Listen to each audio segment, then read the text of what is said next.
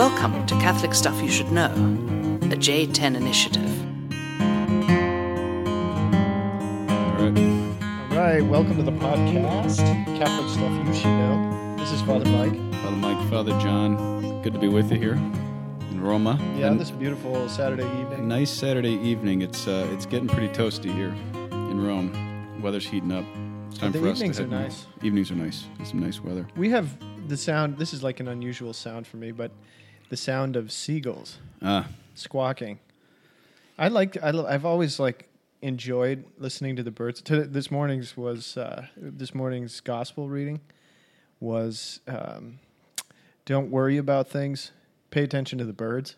And I've always really loved that, except this Roman experience has kind of ruined that with the seagulls. Because they squawk, they don't sound good. I thought I was going to get attacked by seagulls last night. I was up on the terrace, on the high roof of the house. Nice view. Nice sunset last night.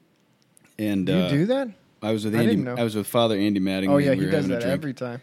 And but the seagulls were like squawking and they were hovering, and I was like, "We're gonna get attacked by seagulls." And he goes, yeah. "Oh, it's crazy. Last week I knocked their nest off the roof," and I was like, "That's why they're coming for us, man."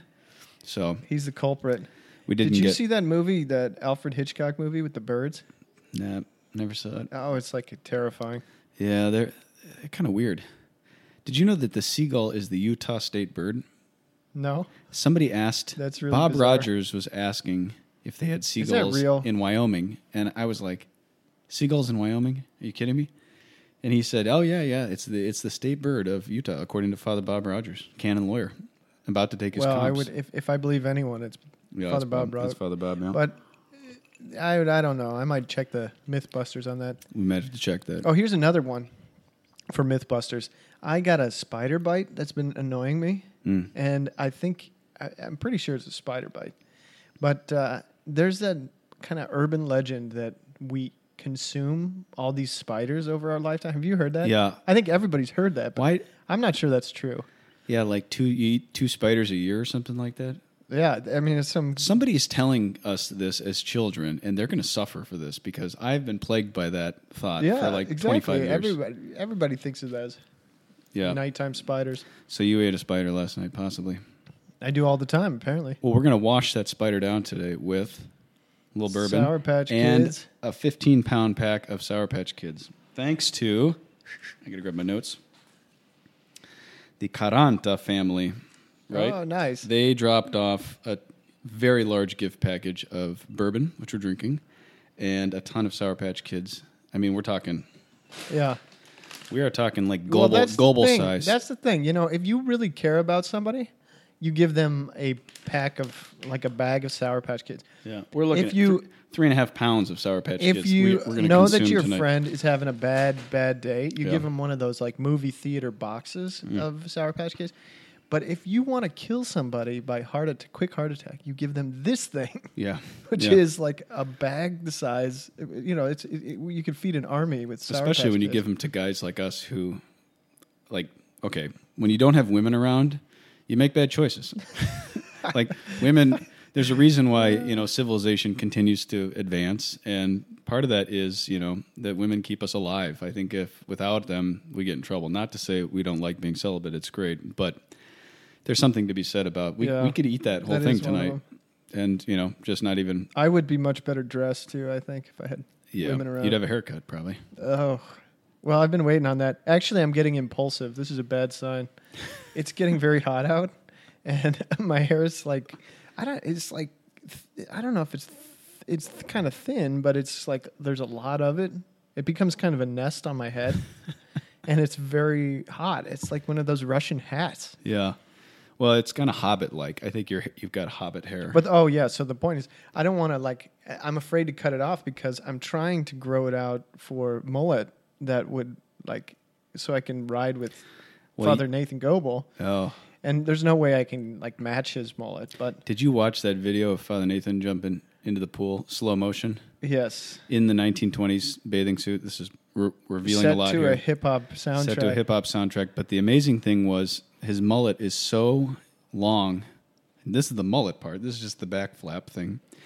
When went airborne, it looked like when you're looking outside of an airplane and the flaps come up, you know? Oh yeah, the whole I thing. mean, it looked like a cape flying in the back, and it was just it was like that squirrel in Mario Brothers, you know? It's like his veil. It was unbelievable. So God bless you and your new parish who has inherited the... So there's something going on right now. We're all kind of getting crazy. I'm kind of like, I don't want to shave for the next year. You're growing the hair out. Goebel is perfecting the mullet. He's becoming the formula mullet. Happening. Well, the year has just ended. Congratulations to Father John Nepple for getting through the year, but also like rocking his exams. Thank you. That's a really stressful time around here. Yeah. And I don't know how to explain that experience. Can you explain the experience of like going into one of these exams? They're usually this oral exam where you're asked questions by your professor for 10 minutes. It doesn't seem like that intimidating, but they can ask you anything, and on the basis of those 10 minutes where you're like put on the spot, you're going to be graded for the whole semester. Yeah, I don't know how to describe it other than they don't tell you anything. It's like they're masters of intimidation, you know. Yeah. So that's part of the whole thing. You finish thing. a course, and like I think in one of my 9 classes, I knew what the exam was roughly going to be like. Other than that, it was just show up, and you better know everything that we ever talked about, which was in Italian, by the way, and which you don't understand, but everybody else understands because they're all Opus Dei dudes from Spain. And did you learn anything about yourself? I remember, like, I'd get the butterflies, and I hadn't had that experience for a long time, maybe since like preaching the first few times. Yeah, and then I would also like despair immediately, so I'd come back to the house and we'd have a meal soon after an exam, and I would always say and be convinced I failed that. Yeah. I failed that exam. Yeah. That was awful, and I did terrible. I had one thing where I was like cramming before, and then the professor didn't show up.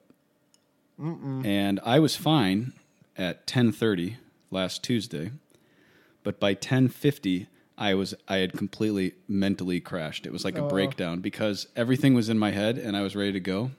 And that 20 minutes, I was just like, I just totally Maybe lost. it was a test. That was the test. Totally lost my cool. So thank you, Professor Blank, for showing up 30 minutes late and probably shanking me. So, but we're done. We're done. It's over. Thanks be to God. Yeah, you did it. Now we get to relax. It's a big relief, too. That's the other piece. Yeah, exams. Anybody who's in school right now knows that they know, or anybody who's been, you know what it's like. It's just not a fun time. So yeah. Well, you survived. Well, thank you. Well, we're talking tonight about a very funny character, and so this is a tribute podcast. If we can move into the topic, yeah, comedian funny or notorious funny. I think he's like I don't know how to describe it. He's got the humor of a real Christian, like Chesterton type thing, except he's not British. He's Puerto Rican.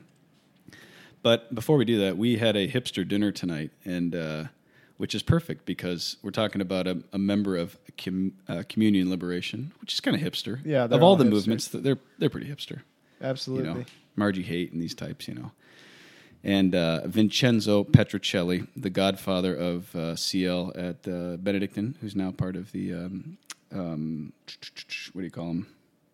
Charles Borromeo. Charles Borromeo Boys, yeah. Oh, okay. Who gave me this book fraternity that we're going to talk about tonight. And a special shout out to him. He said this. He wrote in there, he said, Father John, Father Nathan, Father Mike, in gratitude for the podcast, this book was written by a man who would have thoroughly enjoyed the podcast above all the banter in Christ, Vincent. So here we are.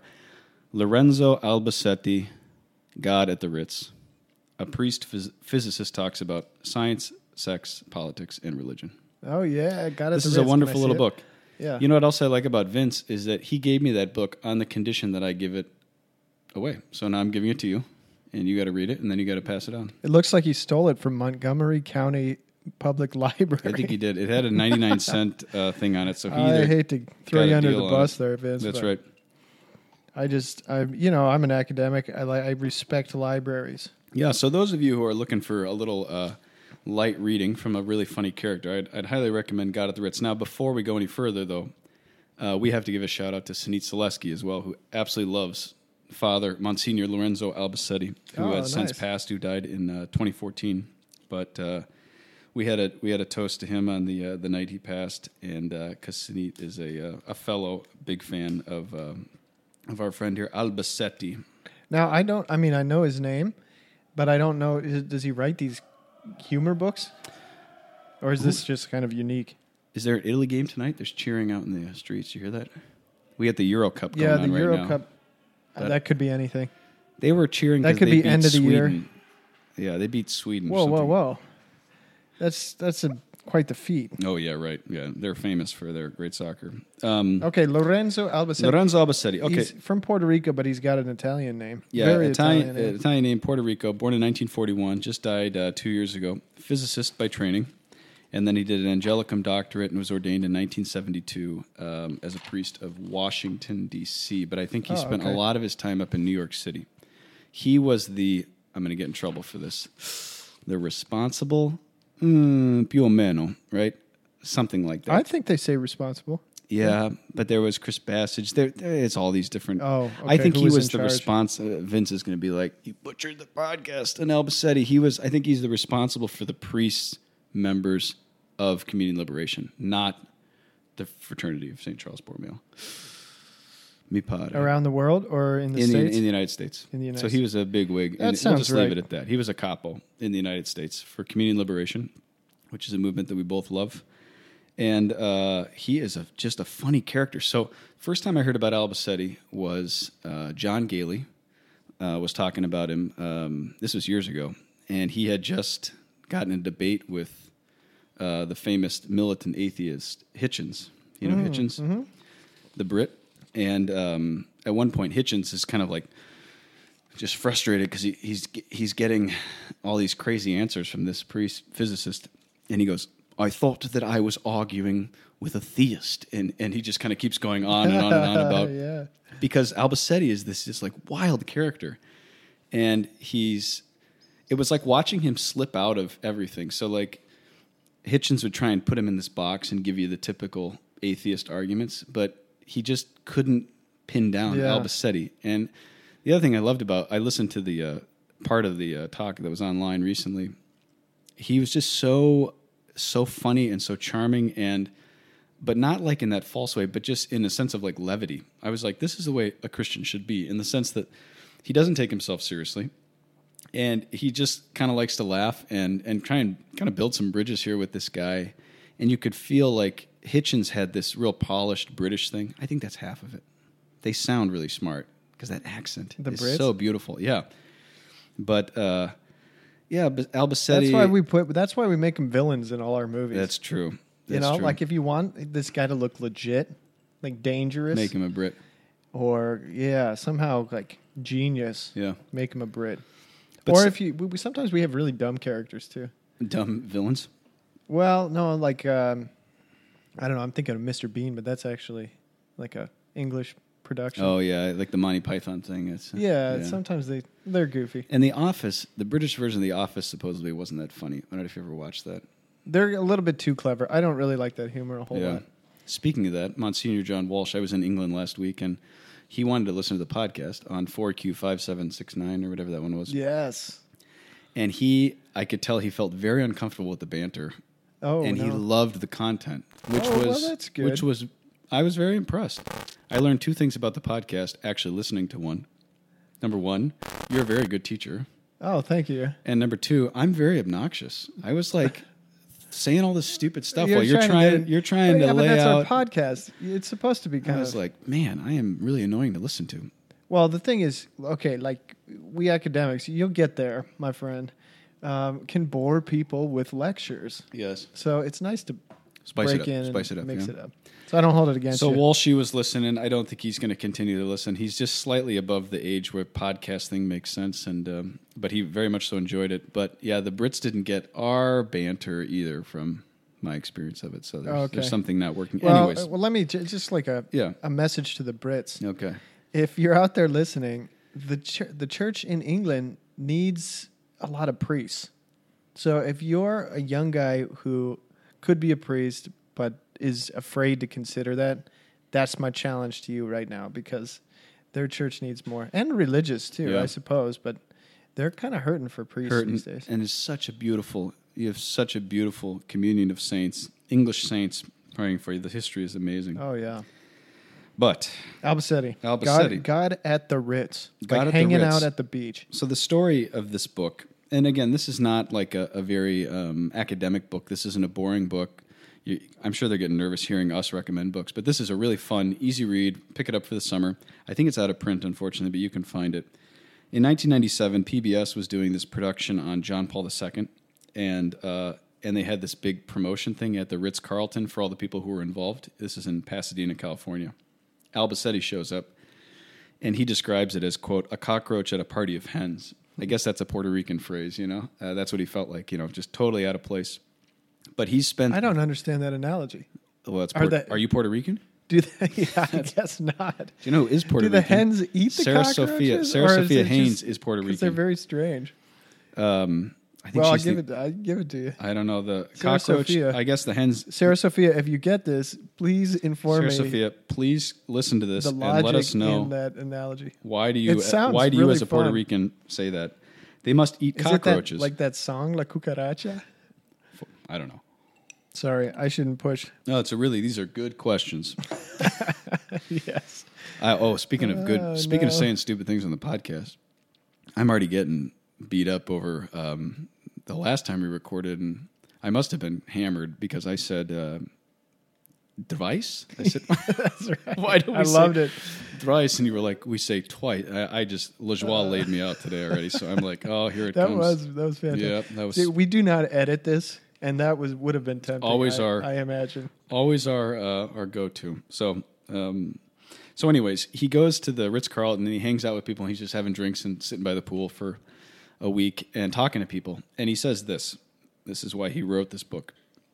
He said, one of the most disturbing points is that people's problems with the church are not specific points of doctrine or morals, but on the very nature of the religious claim to truth. So it's a crisis of religiosity more than it is a crisis of doctrine or morals. Yeah. So it's not just like these particular issues, but it's the whole deeper religious sense that is being uprooted and removed from the hearts and minds of modern men and women. And that's what he found to be really disturbing. And it's I think that's like why I wrote if this I book. believed in anything, then I'd give your Catholic thing a shot. Right. Because it's pretty good. It's pretty legit as a religion. Right. But I'm just not a religious person. And that would sum it up, right? I'm spiritual, I'm not religious. How many times have we heard that one, you know? Right. And one of the things I love about Community Liberation, about Giussani, the founder, is the way that he anthropologically, so he's putting back into the human person what the religious sense is. That you don't have a choice, like if you're religious or not. You are religious because you're a human being. And that's what Albacete explores in this book, to say, well, what does that actually look like? You know, what does it mean to have this religious sense? And that's what was happening in that debate with Hitchens is Hitchens would try and knock him around on these little typical issues that we hear. But Albacete kept going for the deeper thing. Yeah. So much so that Hitchens didn't even, he's like, am I arguing with a Christian right now? Am I arguing with a theist? Because he was talking about, He's redefining that. That's cool. He also had is it a project? I mean, you might want to come back to this, but is it a project that you think is Giussani's project that Albacete represents and loves and is particularly interested in and living out of? Or is it Albacete's particular kind of genius or interest? Yeah, that's a good question. This is where I'm going to get in trouble because I really don't know what I'm talking about. But I would say this. It seems to me that at the heart of Giussani's project is restoring the religious sense to modern man. Right, yeah. Albacete, in particular, as a physicist, is concerned about, okay, given the structure, the existential structure of the religious sense, how can we reapproach the question of faith and science? Because he's a physicist, so he's hanging out with a lot of science people who respect him. Mm-hmm. And he talks about that in the book. So he's got a number of just like really amazing insights and kind of one-liners that I really kind of kept coming back to. And some funny stuff as well. He talked about how much he loves Aquinas because he's fat and Mediterranean, you know, because Albacete was a big man. Big guy. And, But I'm just going to hit on three lines that I liked of his, or 3 points that he made in this book. And I have 3 pages, so you're lucky, right? I'm just going to pull out. He does have 3 ones. pages. I have 3 pages because I really like this do book. whatever you want. I'm interested. Do whatever you want. Okay. One of the things that he's interested in is rationality. So rationality is the kind of the bridge between science and faith. So how do we engage the modern world, which basically has replaced science, or has replaced faith with science, so to speak? I believe in science. I've heard people say that all the time. Mm-hmm. It's a He says, famous quote from Nacho Libre. Nacho Libre. Go ahead. Well, that's it. That's it. I believe in science. I believe in science. Yeah. There's some other quotes that come to mind, but we'll hold off on Stretchy saying pants? that. Stretchy pants. And so what he has this line. He says that anybody who is committed to rationality, basically, or reason, I can enjoy many cappuccinos with them. And what he means by that is, if you're interested in rationality, not in the kind of really abstracted sense, but just the meaning of things. If you want to know the meaning of things, no matter where you're at, no matter where you're coming from, we can enjoy a lot of cappuccinos together. And I think that's where we got to meet people a lot of times. Is there's a lot of people out there who are not interested in that. They're just living really superficial lives, and just kind of consuming and living and watching football, and that's fine. They're a lot harder to engage than people who are actually thinking about it, but maybe really far from Christ or from the church. Mm. And those are the kind of conversations that I think Albacete was saying. Let's get down to it with them, and let's actually enjoy that. And in my experience in being in Boulder, those are my favorite people. You know, those are the ones that people are really thinking and who are going to challenge us, but also we're pursuing this common thing, which is rationality. Like, what is the meaning of things? Because they're not far from the religious questions, which are the questions of transcendence. So where is my origin? What is my end? And what am I meaning? This is the religious sense, so to speak. And this isn't just like a sales ploy or something, like something to look out for while you're evangelizing. It's like every human being, it's part of being a human being, right, to ask the question, what is truth? Right. And to look around for that, whether you're religious, whether you're not, whether you belong to any particular religion. To say, what do things mean? What does the world mean? What does my life mean? What do all these things? What's the truth of all this? Right.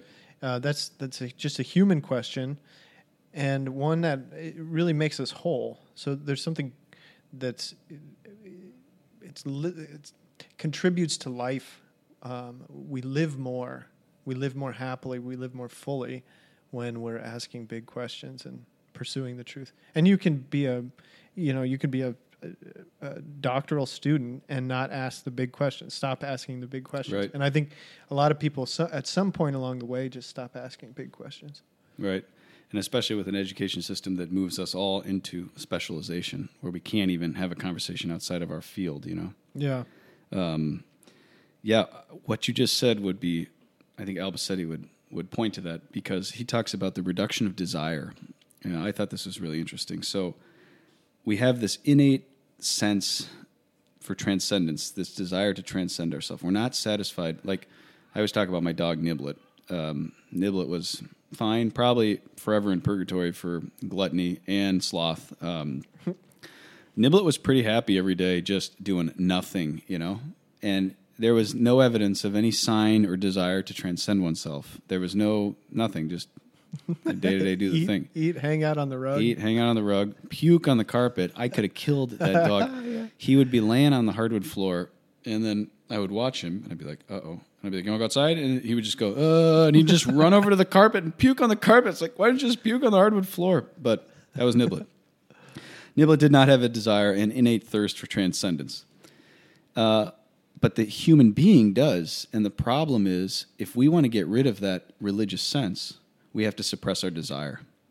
So we actually become less human, and we literally reduce our desires. So we lose the ability to desire.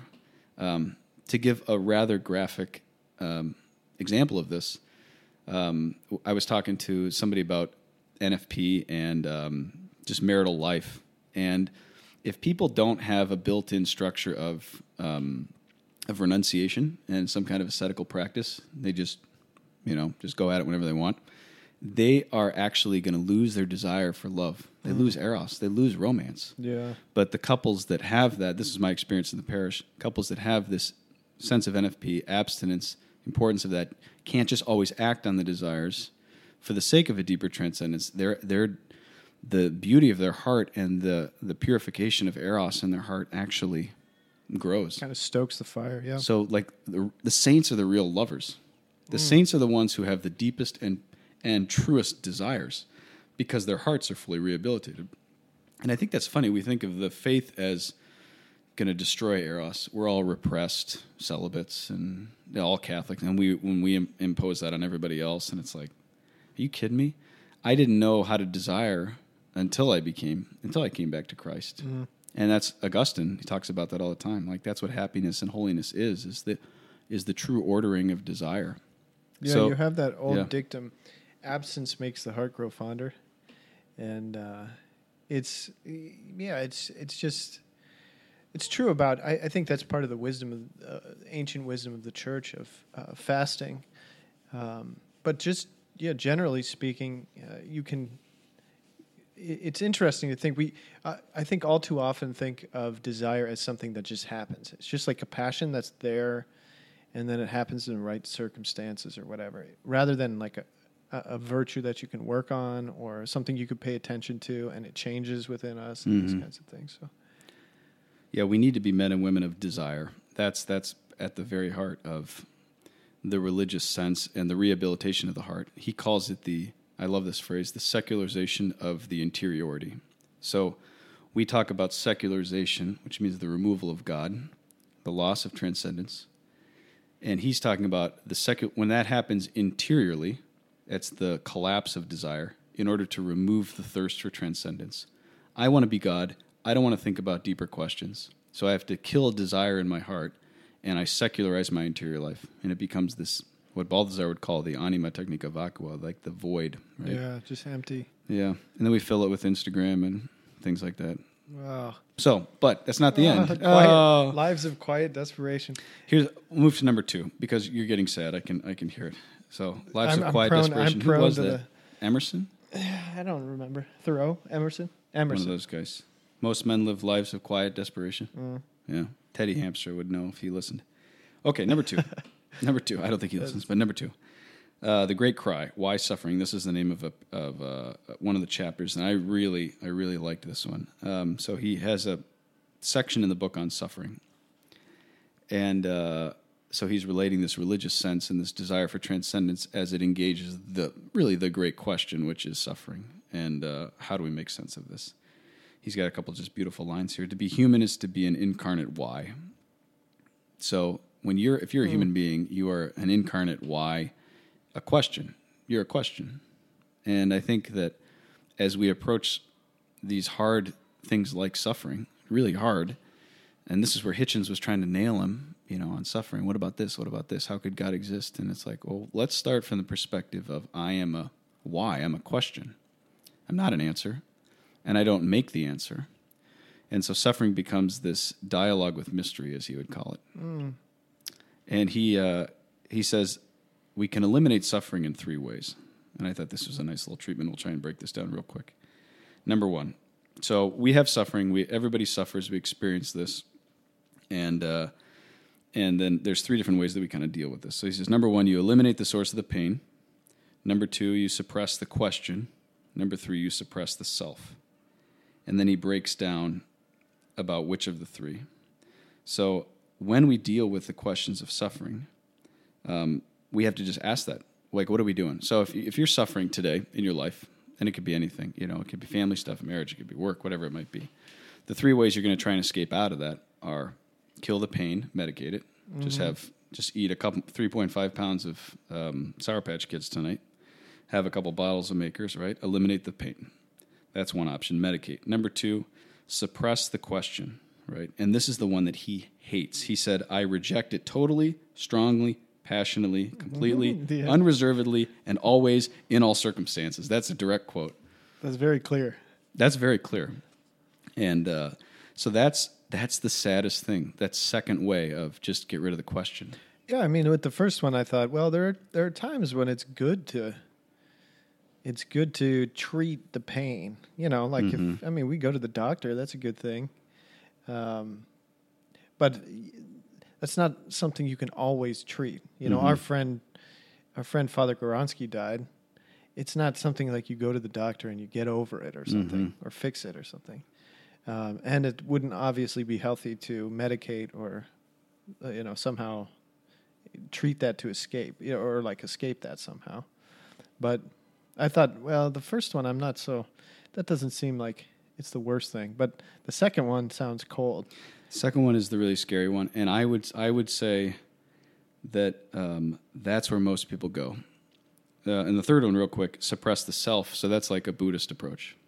Okay. And he even says, he's like, I would be most tempted if I wasn't a Christian to go that way. And I think I would agree with that. Well, just to explain quickly, that would be something like convince yourself that you don't matter, and so your pain doesn't matter. Right. Nothing is meaning. Nothing matters. Nothing matters. Nothing is meaning. All contingent being is suffering. That's straight up teaching, And so you have to learn to escape selfhood, right, being, and to come into nirvana and to be free of this. So that's and again, de Lubac says that that's the highest natural religious sense without revealed religion is Buddhism. So we hold that. I mean, we hold that with esteem, but we say that's escaping is not the answer.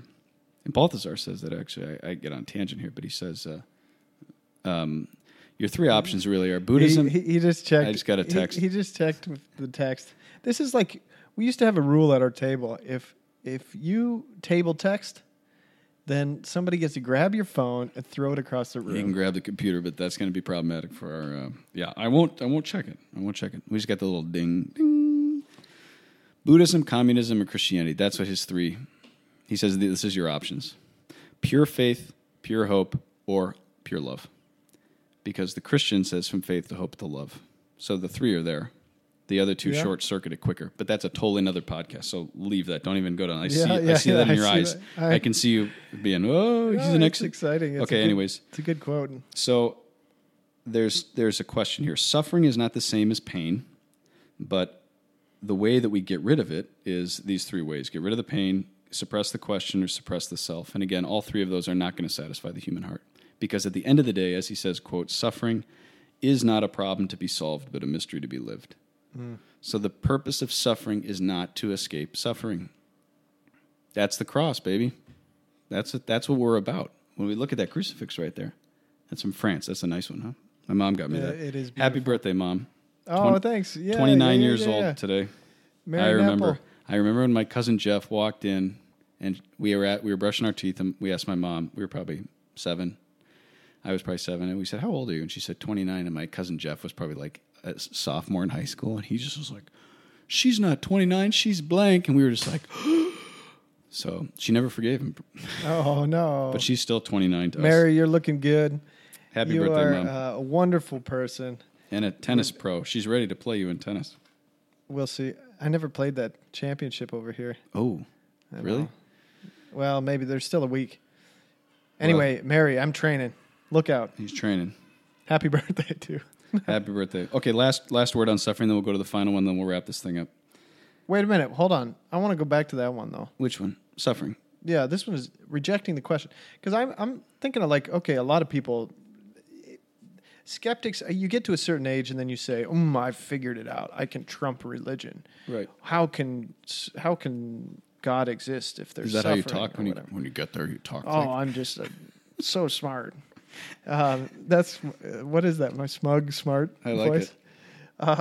it. You think you're clever, and you're actually dealing with a real problem. That's a classic problem. But does Hitchens have any less suffering if he figures out that this is a problem for religion? If he says, "I'm going to get angry at religion because it hasn't satisfied my frustration with my own suffering." Has he actually dealt with the question? No. So I just want to point out that this is a false solution to this, pretending to take seriously the problem of suffering by going after religion. Right. Yeah. That's actually not dealing with your own suffering. Right. You don't have to ask, why am I suffering this? you just get angry about suffering generally, and kind of defer the question. So I encourage anyone out there who's in that position to, I don't know, be more honest about. Yeah. Be more honest about your own suffering and not just like make it somebody else's problem. Right. And I understand that perspective. Like when Christians come across, especially like the non-Catholic, non-denominational thing in the United States can come across as like, I found Jesus, I got it all together. Yeah. My life is figured out.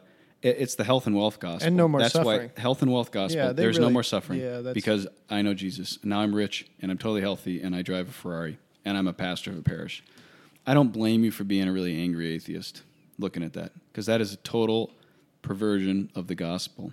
But, like you're saying, Hitchens doesn't have an answer. He's just trying to unmask everything. And this is Nietzsche's project. This is Freud. This is the masters of suspicion of the last, who now have formed our world. They don't have answers. They just mock the questions. Yeah. That's what Nietzsche does. He mocks the questions of the human heart. That's scary. So I'm with you. It's less human. Yeah. Suffering is when we seek to understand pain, and we have to let ourselves feel. That comes back to that whole thing about desire. We talk about eros and we think lovey-dovey, we want to be loved and romance and all that stuff. But part of desire means you let yourself suffer. You let yourself feel, So I had to read that book, The Giver, when I was a kid. Did you read that book? Yeah. I don't remember it. I hated reading as a kid. Lois Lowry. I hated that book. I don't know if it's good. I have no idea. But the point of the book was this. You have to let yourself you gotta feel something like that. Okay, you here we gotta go. be vulnerable.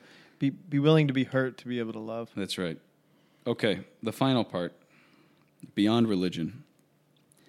His last thing is, the religious sense is part of the existential structure within us, but we're not just about being religious, right? Because religiosity takes a lot of different forms. We're about faith, which means that there's this encounter with this person who claims to be the fulfillment of all human desire. Mm-hmm. And that's where he starts to go with the infinite and the mysterious breaking into the human search. Religiosity in some ways is like man searching upwards, but the Christian faith is about the descent, God's descent and breaking into our life. And that's where we see Mary, because, all I do is Mary stuff right now. I'm just reading about Mary in the church, but Mary mirrors God's inner life in her perfect reception. And so the act of Christian faith is not just about this religious searching for transcendence, but the perfection of that comes in receiving God's initiation. And we know this. Anybody who's studied a little theology or studied the faith understands this, that it's all inverted, but it's all paradoxically fulfilled in Christ. And that's where that shift has to happen. Some sort, when you say faith, you're not talking about deciding to believe against all reason or something like that, because this is the accusation that'll come from these anti-religion kind of, I believe in science people, is, well, your faith is naive.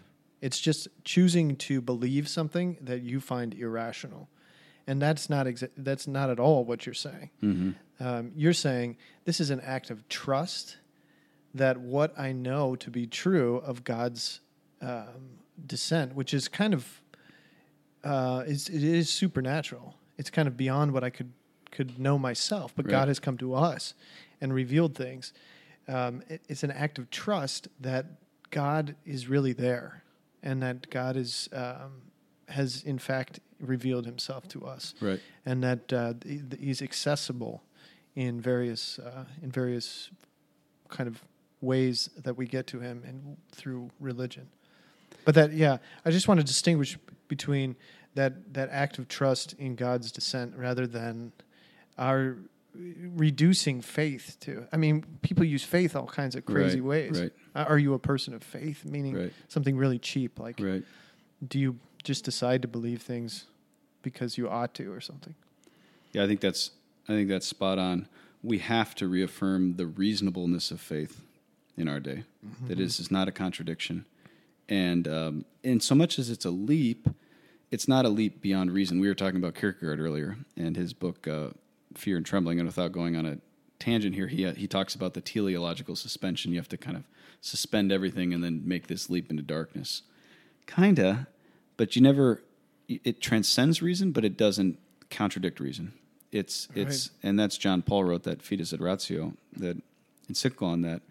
So yeah, the reasonableness of faith, and when you see it, when your heart is alive, and I remember watching this in RCIA, I had just amazed with some of the people who came through. And when their hearts are rehabilitated and free, and their desires are there, the desire for the transcendent, the desire for the infinite, when it's really vibrant and functioning, then the act of faith and the reception of the incarnate word in Christ is the most reasonable thing anybody could do. Yeah. But when you're shut down and the questions are suppressed, it looks insane, So I think that's what Albacetti's project is. Let's get the hearts rehabilitated. Let's do it over cappuccinos, wherever we're doing it. Yeah. And then that shift will happen where all of a sudden they're more free to make that reasonable yet beautiful step in grace into the life of faith. Basta così. Beautiful. Thank you, Albacetti. That book's yours. Thank you, Vincenzo Petruccelli. I have 2 more shout-outs, if that's okay. Yeah, please. I got one, too. We have a stockpile of Maker's Mark over there, thanks to 2 people. The Drake family, who just came to town, and I had a nice mass of them. And I think they're listening to the podcast, Susan Scott Drake, and they're wonderful family. And then our friend Father Giuseppe Lejoie. Oh, yes. Our favorite. Well, I was going to say Glenwood Springite, but now he's moving. Historic Littleton, Colorado. We got to celebrate his birthday with him. Wonderful to be with you. Thanks, Lejoie, we miss you. You're not supposed to bring us gifts. We're supposed to give you I gifts. know, and look at the size of that thing. That is a big bottle of Maker's. Lejoie, you the man. Attaboy, Lejoie. And then lastly, I'll save this last. I'm going to save it for the next one because we're done. And we got another podcast. I got to one do too. after this. Okay, yeah. Well, I just want to shout out to the Pilgrim group from Craig Meeker in Rangeley, Colorado, who were delightful. This last week, I had the joy of re-encountering. I had the pleasure of serving them as the priest in Craig Meeker in Rangeley for 2 years, and know most of these people. They came to Rome. A lot of them got out of their comfort zone, flying overseas for the first time, traveling for a while, and with Father Jason Wunsch. So it was a great time. I think they really enjoyed it. They grew closer to God, and it was such a joy to see them. So I know some of you listen to the podcast, so thank you for coming and being so kind to me. It was great to see them. It was great to meet them. Tyler Dildine especially. Always. Yeah, Tyler always Dildine. enjoy to see. Claire Danny, I know you listen. Claire, all right. Yeah. Thanks for the fanny pack. Oh, the fanny pack, yeah. Well, that's good. It was great to have them, and yeah, I think we'll record one more, and then we'll be off to Germany, and we'll see you. We'll catch you in Colorado after that. So we'll be back. Die nächste Zeit ist ja. auf Deutsch. Auf Deutsch. Next alt. Next alt. The story of Mike Repp. CatholicStuffPodcast@gmail.com. We will see you next week. Ciao.